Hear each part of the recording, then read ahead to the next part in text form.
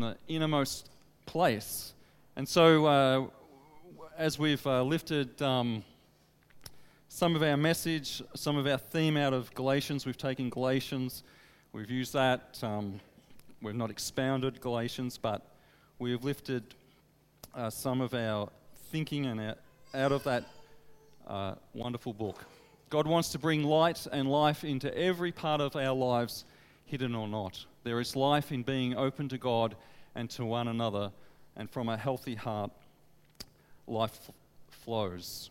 And so we've been encouraged over the last 4 weeks to open our hearts to God, to trust God, to open our innermost being to God, and to open our hearts to one another, and to trust one another too, to look out for one another, for care for one another. We've seen that in Christ we are new creations, that the old nature, the old self has been crucified in Christ, and that we're new creations in Christ, that sin does not dominate or define who we are as believers.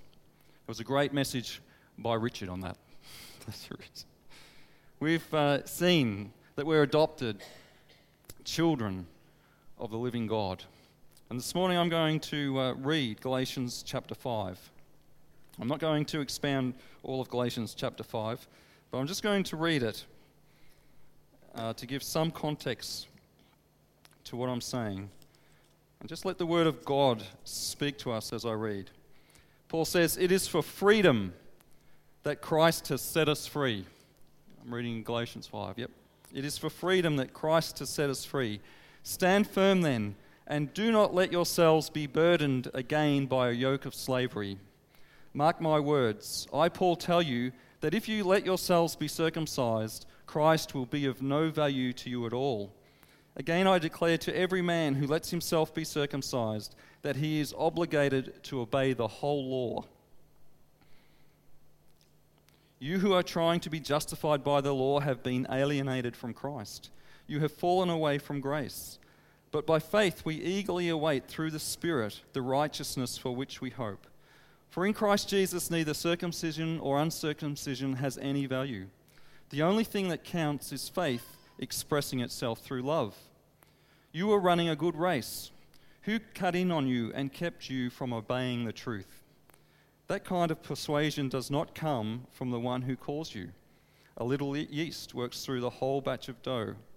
I am confident in the Lord that you will take no other view. The one who is throwing you into confusion will pay the penalty, whoever he may be. Brothers, if I am still preaching circumcision, why am I still being persecuted?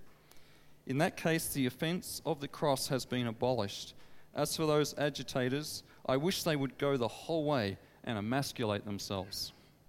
You, my brothers, were called to be free, but do not use your freedom to indulge in the old self. Rather, serve one another in love. The entire law is summed up in a single command: love your neighbor as yourself. If you keep on biting and devouring each other, watch out, or you will be destroyed by each other. So I say, live by the Spirit, and you will not gratify the desires of the old self. For the old self desires what is contrary to the Spirit, and the Spirit what is contrary to the old self. They are in conflict with each other, so that you do not do what you want. But if you are led by the Spirit, you are not under law. The acts of the old self are obvious: sexual immorality, impurity, debauchery, idolatry and witchcraft, hatred, discord, jealousy, fits of rage, selfish ambition, dissensions, factions, and envy, drunkenness, orgies, and the like. I warn you, as I did before, that those who live like this will not inherit the kingdom of God. But the fruit of the Spirit is love, joy, peace, patience, kindness, goodness, and self-control. Against such things there is no law. Those who belong to Christ Jesus have crucified the old self with its passions and desires. Since we live by the Spirit, let us keep in step with the Spirit. Let us not become conceited, provoking, and envying each other. I'm just going to grab a water.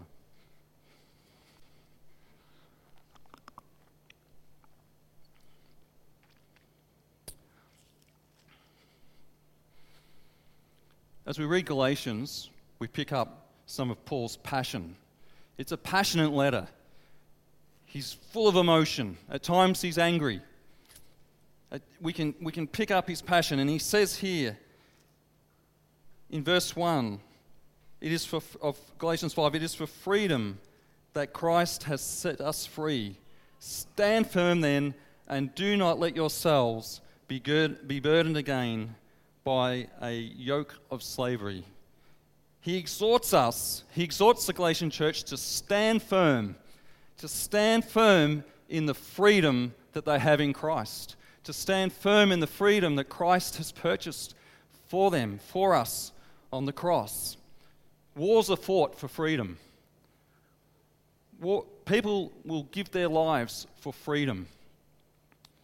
Freedom is of great value to us, and even in society it is of great value. Often freedom is misunderstood and becomes free to do what I want to do, but nonetheless, we value freedom, and rightly so.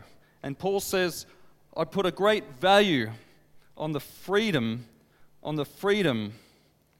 that we have in Christ. I put a great value on on the cross of Christ and the freedom Jesus has purchased for us. He's indignant at a false gospel that says you must do or you must obey the law to have a relationship with God. He is indignant, and rightly so, because he knows that our relationship with God depends on this. Our relationship with God depends on the freedom that Jesus has purchased for you and I through the cross of Christ. And he's indignant at these guys who are saying you've got to be circumcised. You've got to be circumcised to be saved. You've got to be circumcised to be in the family of God. There's this group trying to influence the Gentile believers. Paul's not against circumcision per se in the Bible, but when it comes to our relationship with God, our acceptance with Christ, our salvation, he says, no way, no way. These guys were saying not only you have to be circumcised, but the law of Moses was behind their thinking, and that you're going to have to obey the law of Moses to be made right with God. And he says, no way. Stand firm in the freedom that is in the gospel of our Lord Jesus Christ. Simply trust Jesus. And I believe that's what God's saying to us and encouraging us this morning, is to simply trust Jesus.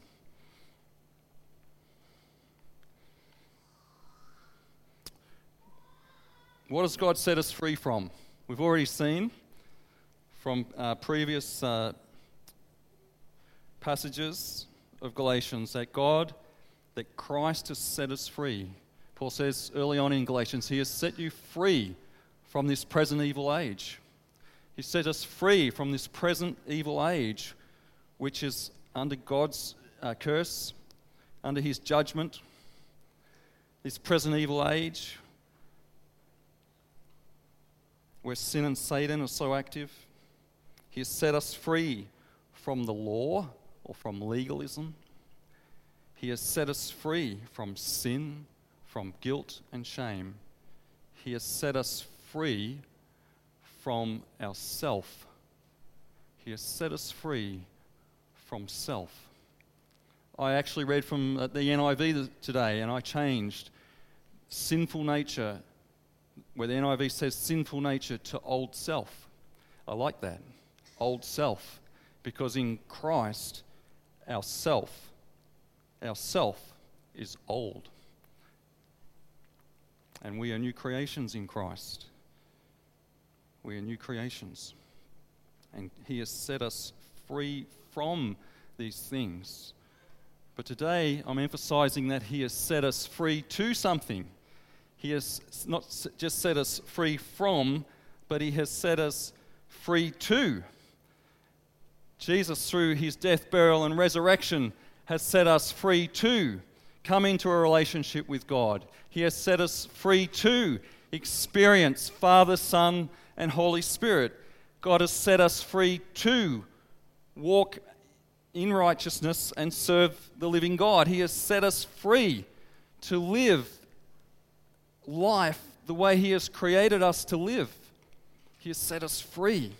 Jesus has set us free. True freedom is found only in knowing and trusting Jesus. Amen? True freedom. And Paul says, I want you to hold fast to this freedom. I want you to hold fast to this gospel. I want you to hold fast to it and not be persuaded by any other. See, righteousness. There's one thing the Jews knew about righteousness, and this circumcision group knew it. They knew that God is righteous. They knew that God is a righteous God, and He is. He is altogether good. They knew that God loves righteousness, hates unrighteousness. They knew His kingdom is one of righteousness. They knew that. But what they didn't know was how to know God's righteousness. Righteousness. You and I need righteousness to be favorably related to God, in relationship with God. We need righteousness. We need it, but not our own. Not our own. We need God's. And Paul has demonstrated this time and time again in Galatians. And he says there in verse 4, and I'll read it, in verse 5, chapter 5, verse 4, you who are trying to be justified by the law have been alienated from Christ. You have fallen away from grace.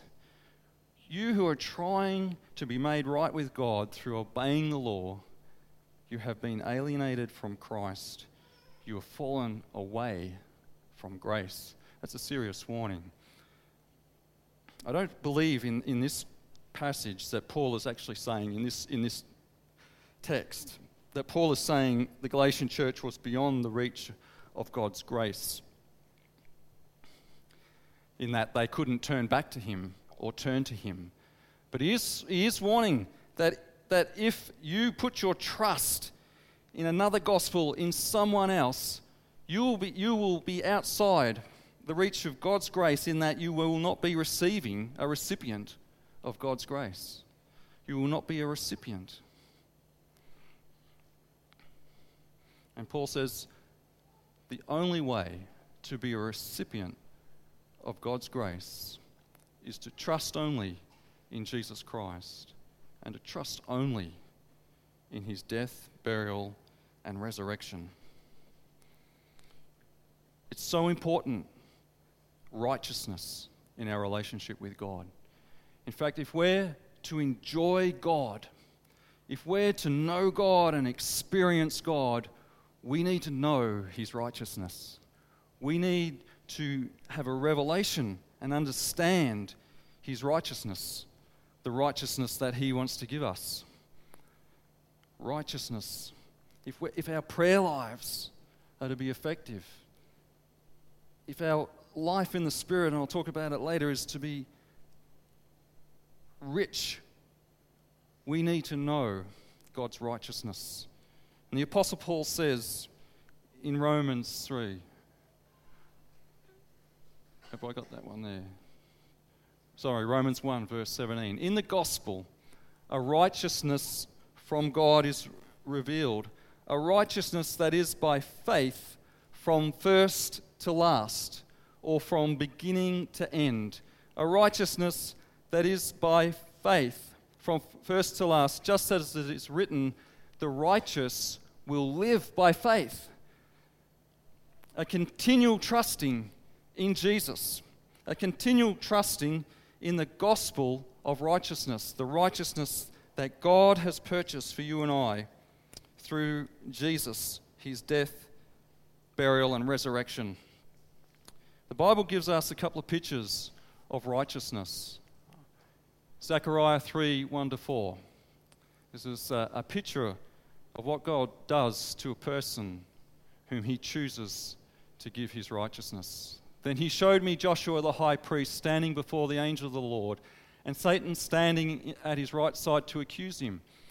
The Lord said to Satan, "The Lord rebuke you, Satan. The Lord who has chosen Jerusalem rebuke you. Is not this man a burning stick snatched from the fire?" Now Joshua was dressed in filthy clothes as he stood before the angel. The angel said to those who were standing before him, "Take off his filthy clothes." Then he said to Joshua, "See, I have taken away your sin, and I will put fine garments on you." God had taken away his sin and clothed Joshua. Isaiah says, "I delight greatly in the Lord. My soul rejoices in my God, for he has clothed me with his garments of salvation and arrayed me in a robe of righteousness. As a bridegroom adorns his head like a priest, and as a bride adorns herself with her jewels." I thought of those beautiful dresses Mandy was talking about when she shared this morning of the girls going to a major event. But God has clothed us in his beauty when we trust in Jesus, in his goodness. Jesus says this in Revelation, "Look, I come like a thief. Blessed is the one who stays awake and remains clothed, so that as not to go naked and be shamefully exposed." Blessed is the one who remains clothed. God has given us and gives us his righteousness. We're to remain clothed. I had a little God moment actually when I was starting to prepare this message. I thought I'd better listen to Pastor Andrew's message the week before because I hadn't been here. And I thought I'd better listen to what he was saying. And as I listened, he kept referring to something else that had previously happened in the service, which I hadn't heard. And he talked about Joe. He's talking about Joe's testimony and Joe's singing, what she sang. And lo and behold, Joe was at our place having a cuppa with Lynn and Tamara. And I went out and I thought, well, you know, it's all pretty personal, some of this stuff, so I wasn't going to ask her. I didn't know whether to or not. But Tamara said to me, "Selwyn, you missed what Joe said at church, what she shared, and what she sang." And I just thought it was a beautiful picture and a confirmation. It's a beautiful thing that God did to Joe and gave to Joe at the conference. And it ties in with this, that God has clothed us. He has clothed you in his righteousness if you trust and know Jesus this morning. And God wants us to be supremely confident in him and in what he has done for us. He wants us to have great confidence. And I believe the Lord goes to a great extent to show us and to get this right. Paul has said to the Galatians earlier, you know, Jesus was clearly portrayed as crucified. I clearly portrayed what God has done for you through the gospel. I made it clear. I painted a picture in your mind. I want you to know.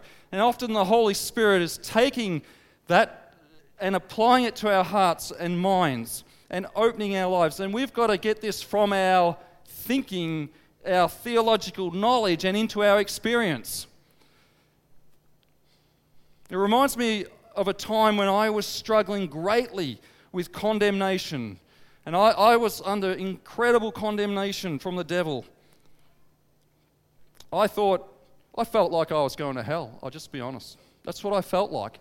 Deep down, I knew I wasn't. The Spirit of God. I knew I wasn't. Yet, you know, I'd get up here time and time again, and I'd be sharing communion on a Sunday, and no one knew. Not many people knew. Yet I'd be being condemned. And you know, I remember one day I was sharing communion here in this church. And I went home and we had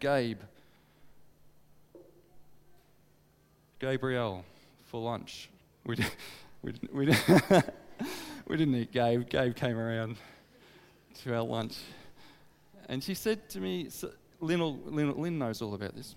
She said, we were having lunch together and she said, "Selwyn, I just want you to know this. She said, when you were sharing communion, I saw you, this is not to make anything of me, I saw you clothed in light. She said, I saw you clothed in light, Selwyn. It was like you were just white. She goes, Selwyn, I think that means something good. And I knew, that's all she said, but I knew what God was saying to me. I knew, but how long did it take me to get a real hold of that? I'm still getting a hold of it. But I'm growing in this, that God has given us, He has given you His righteousness. He has given you His righteousness. He has clothed you. And you will not obtain righteousness by any works. You will never obtain righteousness, a right relationship with God, by what you do. It is not, our relationship with God is not based on the works of the law. It is not based on works. There is a big difference between the works of the law and the works of faith. It's not my message today, but there's a difference. God does ask us to respond. God does ask us to obey. But we are saved. We are in relationship with God because of His righteousness. We are in relationship with God, and we're able to walk in a life pleasing to God, in life experience of His righteousness, because God does not only impute, or if you want a theological term, He does not only justify us, but He sanctifies us, and He gives us His righteousness as an impartation. And He, through the Holy Spirit, enables you and I to grow in righteousness, to walk in righteousness. Listen to what, in verse 7 of Galatians 5, Paul says to the Galatian churches, you are running a good race. Who cut in on you and kept obeying the truth? You were running a good race. You had embraced this message. You had embraced, you were justified, you were running a good race. Justification is just the start of our salvation experience. Someone cut in on you. You were running a good race. So it's very tempting as believers to, having been started out with the Spirit of God, to fall into legalism, to fall into self-righteousness.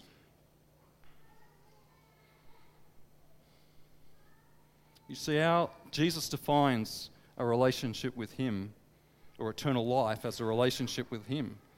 Jesus says, your salvation, your relationship with me is an ongoing thing. Now this is eternal life, that they may know you, the only true God, and Jesus Christ, whom you have sent. There's an ongoing experience, an ongoing trust, an ongoing relationship. Not just once believe, always saved, but continually believe. Continually. The word believe is very often in the Greek a verb in a present continuous tense. How do I know that? I learned it from someone. I'm not a Greek scholar, but if you look up your Greek dictionaries, ask anyone who knows Greek, they'll say that. A continual trust, a simple trust in Jesus. And as we walk out our Christian walk, as we walk out and walk in righteousness, it's not our righteousness, it's by faith and trusting in Jesus. Just trust Jesus. Verse 5 of Galatians 5 says this, but by faith, Paul says, we eagerly await through the Spirit the righteousness for which we hope. He's still hoping for righteousness. He's still hoping. He has and knows righteousness. But he's still hoping, because the Bible talks of our salvation experience as having been saved. We are saved in the past. In the present, we are being saved. And in the future, we will be saved. All three.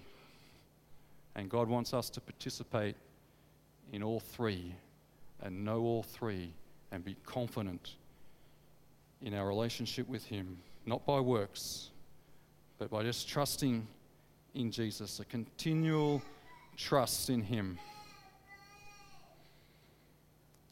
As I read the book of Galatians, and Andrew touched on this a little bit last week, there's a relationship between us grasping, us knowing God's righteousness, us knowing this righteousness that is a gift from Him to us. There's a relationship between that and our freedom in the Holy Spirit. There's a relationship between that and us receiving the Holy Spirit. There's a relationship between this simple trust in Jesus and the righteousness that God has given us in our relationship experience of the Holy Spirit. Let's just turn. I've got Galatians 3, verse 14. Galatians 3:14 on the screen. Paul says, He redeemed us in order that the blessing given to Abraham might come to the Gentiles through Christ Jesus, so that by faith we might receive the Holy Spirit. God redeemed us in order that the blessing given to Abraham, that is justification by faith.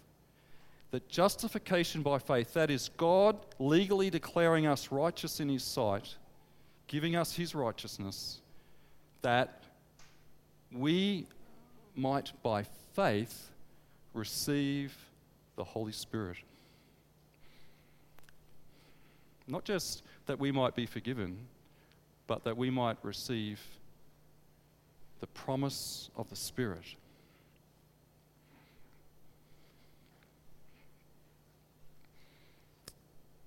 Galatians 3, we'll just go back a bit earlier in Galatians 3. Paul says this, You foolish Galatians, who has bewitched you? Before your very eyes, Jesus Christ was clearly portrayed as crucified. I would like to learn just one thing from you. Did you receive the Spirit by the works of the law or by believing what you heard? Did you believe by the Spirit, by the works of the law, or by believing what you heard? What had they heard? They had heard this message, that in the gospel a righteousness from God is revealed. They had heard this message that through the cross of Christ, God makes us righteous in His sight and gives us His righteousness.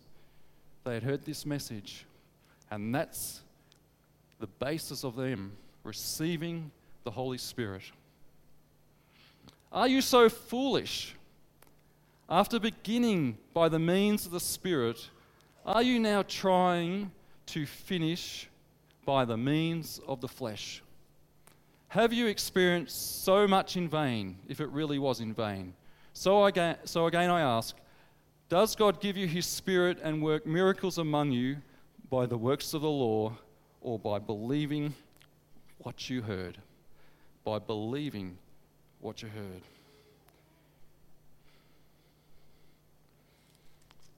Simply trusting the gospel message, simply trusting Jesus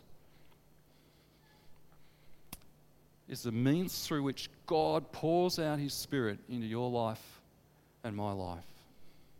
It's that which makes us right, which makes us fit to receive the Holy Spirit. Nothing we have done but His mercy.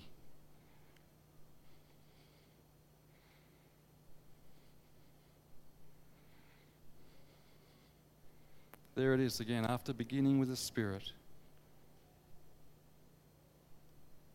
Are we slipping back into legalism? It's so easy to do. You know, when I was a young Christian, I came to Christ. I actually had a mate say to me, Selwyn, He said, I've never seen anyone grow so fast in their first year of being a Christian. That's what he said to me. It's not wholly true, it's just what he had seen. But he said that.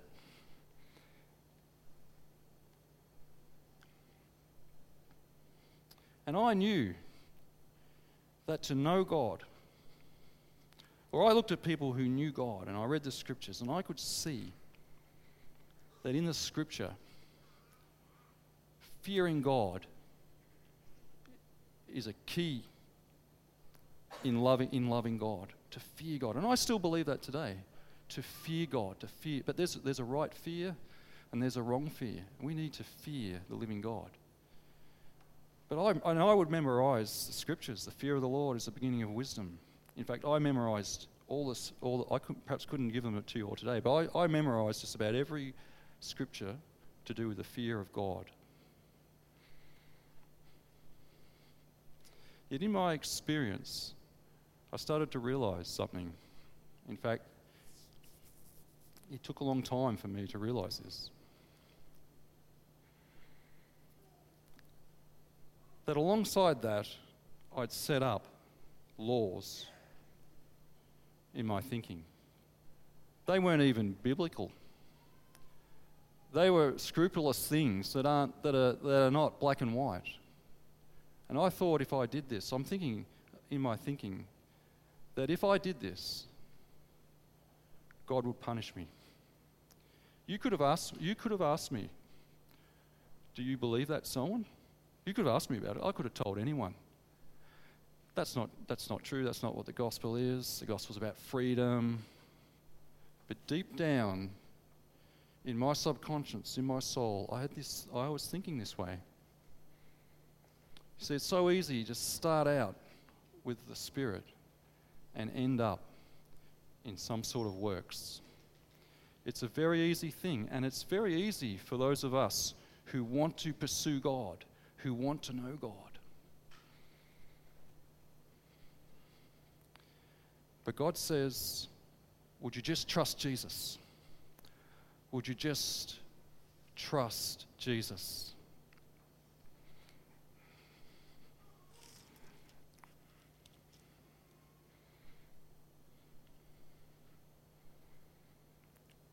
In Galatians, I'm just flipping to Galatians 5 verse 7.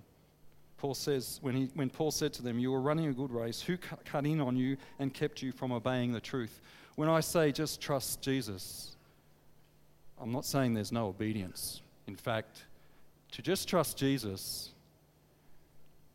is part of obeying the gospel. It is a trust and obey. There's no other way to be happy in Jesus. Some will say, some will take this message and say there's now nothing that I have to obey to be walking in the freedom of Jesus. I'll show you that's wrong in a minute, but just trust Jesus. Just trust and obey him.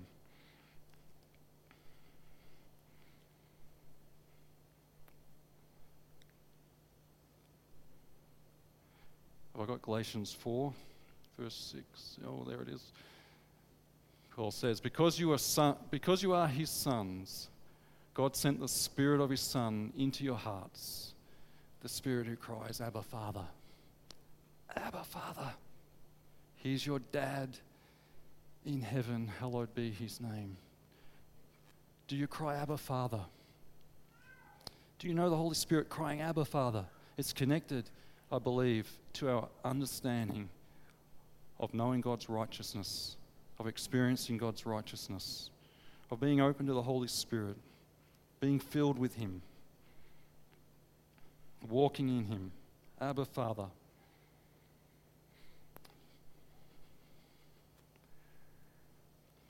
We have 2 lovebirds at home. We have 2 pet lovebirds. One's named Sam and the other's named Ollie. And we had Sam some time before we had Ollie. Both are hand-reared. And so the idea is that they love us and, that they are good pets. And they live in a cage side by side. They don't get on well. We wouldn't let them out together. Ollie, I think Sam might kill Ollie. That's what we're worried about. Although I wonder if Ollie's just as crazy as she is because her man is just always locked up in her cage, in his cage. But nonetheless, we let them out. We want to let them out and let them into our room and fly around the house. And Sam, he loves this. He comes out and we let him out and he enjoys his freedom. He enjoys flying around the house and flying to us. When Samuel's home, he loves Samuel more than anyone else. And he'll just go to Samuel when Samuel comes home for a number of days. But then he'll fly around. He enjoys us all because I think he trusts us all. He trusts us all and he enjoys his freedom. Ollie, on the other hand, she won't come out of the cage. In fact, she's Jesse's bird and she'll only come out when Jesse's home. And even then, she won't come out for a few days because she's angry with Jesse for leaving her. And she goes crazy and ballistic. But if you let her out of the cage, the kids will depart because they don't want to get bitten. Ollie doesn't enjoy her freedom at all. Ollie just likes being locked up, staying in the cage. She doesn't know what's good for her. I've talked to her, but she's not listening. Sometimes we think it's safer being locked up in the cage. We don't enjoy the freedom that God has for us. We think that it's safer and it's some ways easier to make a lot of laws and a lot of regulations about what not to do and what to do. It's quite easy. You set the boundaries, you step over that, or you just stay within your boundaries. Sometimes it's easier not to open our hearts to one another, just to lock ourselves away emotionally and shut everyone out. It seems safer. I don't have to expose myself. I don't have to share deeply. It seems safer. I'm in control. I feel in control. But those things are stifling to our relationship with God and with one another. Sam trusts us. Would we just trust Jesus? Just trust God and allow him to work in our hearts that which he wants to work? Would we trust one another? Look at our brother and sister in Christ and know that they're righteous. They're declared righteous. None of us are perfect. Would we trust our Heavenly Father and what he's purchased for us in Christ and live in the freedom that is in Christ?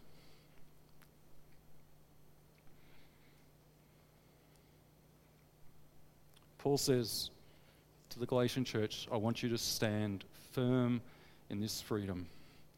I want you to stand. I want you to remain. I want you to persevere. Freedom can be lost. Freedom can be damaged. And I want you to stand firm. I want you to continue and know the freedom that God has purchased for us. The freedom of living in his righteousness, not our own. The freedom of living in the Holy Spirit. Would we allow the goodness of God, his character, the goodness of God, his righteousness that he has given us, to expel our fear, to expel any apprehension of a life led by the Holy Spirit, a life filled with the Holy Spirit? There are two enemies of our freedom, two enemies of our liberty, which Paul talks about in Galatians. One we've spent a bit of time on, legalism. The other is license. License is the thought that because Christ has purchased my freedom, that I live by grace and not by law. I'm not subject to the law, I'm under grace. It's a thought that I can do what I want to do. That's license. That I can live the way I want to live without any consequence. That's license. One is self-righteousness, one is self-indulgence. Both have put self onto the throne of our heart. And that's not freedom. Freedom is not independence. freedom is not independence from God, and it's not independence from one another in the body of Christ. Galatians 5:13, Paul says,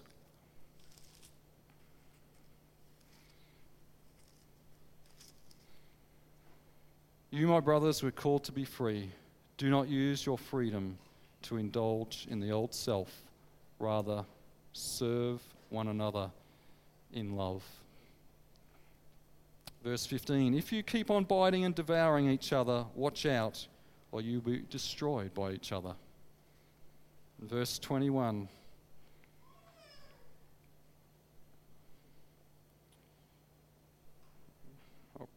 I'll pick it up from verse 19. "The acts of the old self are obvious: sexual immorality, impurity, debauchery, idolatry, witchcraft, hatred, discord, jealousy, fits of rage, selfish ambition, dissensions, factions, and envy and drunkenness, orgies and the like. I warn you, as I did before, that those who live like this will not inherit the kingdom of God."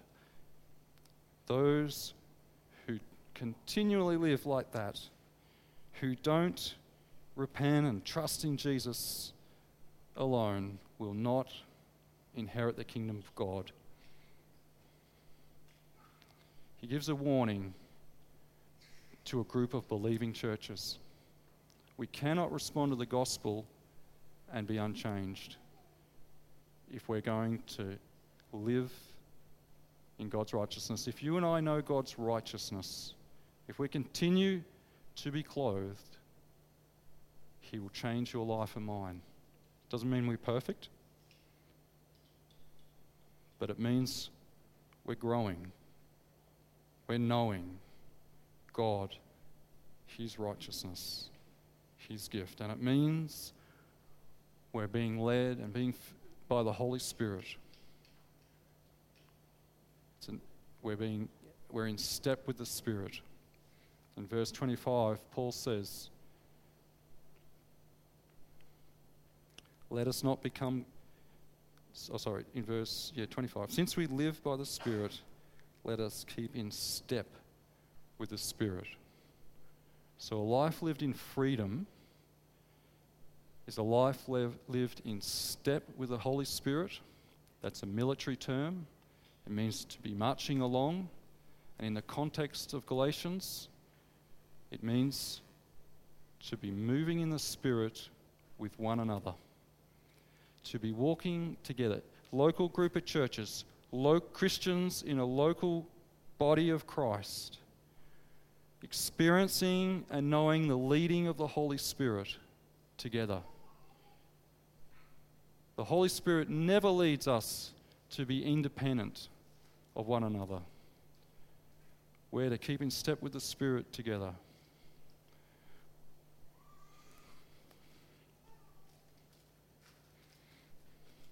We're to grow in our relationships together.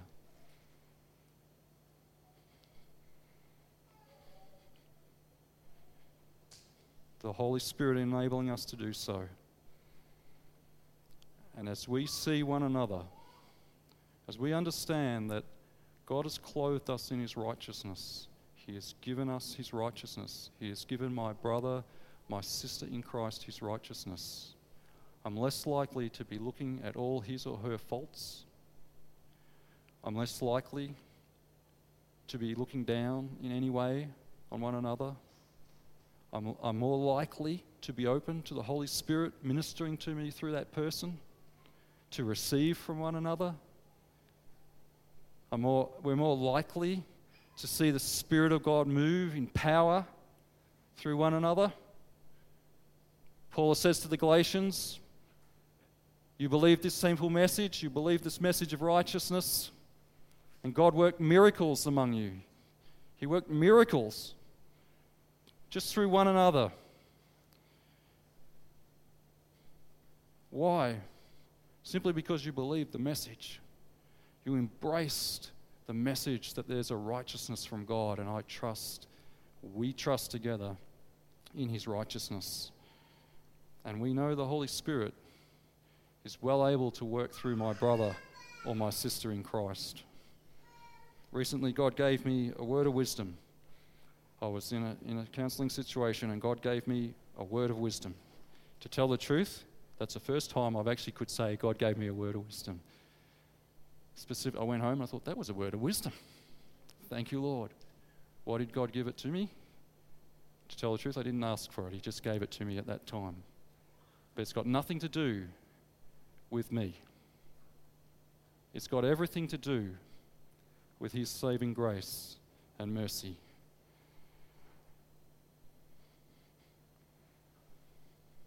Would we walk together in the Holy Spirit, embracing God's righteousness, going forth together in health, in strength, and in unity? We as a church value, and we can grow in this, I know, but we as a church leadership, we value teams. It's one of the things we value. We put a value on team. And I think if you could look at any of the Kids Inc., MOPS, Oversight, we want teams. We value teams. And teams not always a structured thing, I know, but we value a team working together. And we will wait. We will wait for one another. We will listen to one another. We want to be led by the Holy Spirit in the direction God takes us as a church and what He does through us. Unity of the Spirit, led by the Spirit. I'm going to ask the band to come. I'm going to close.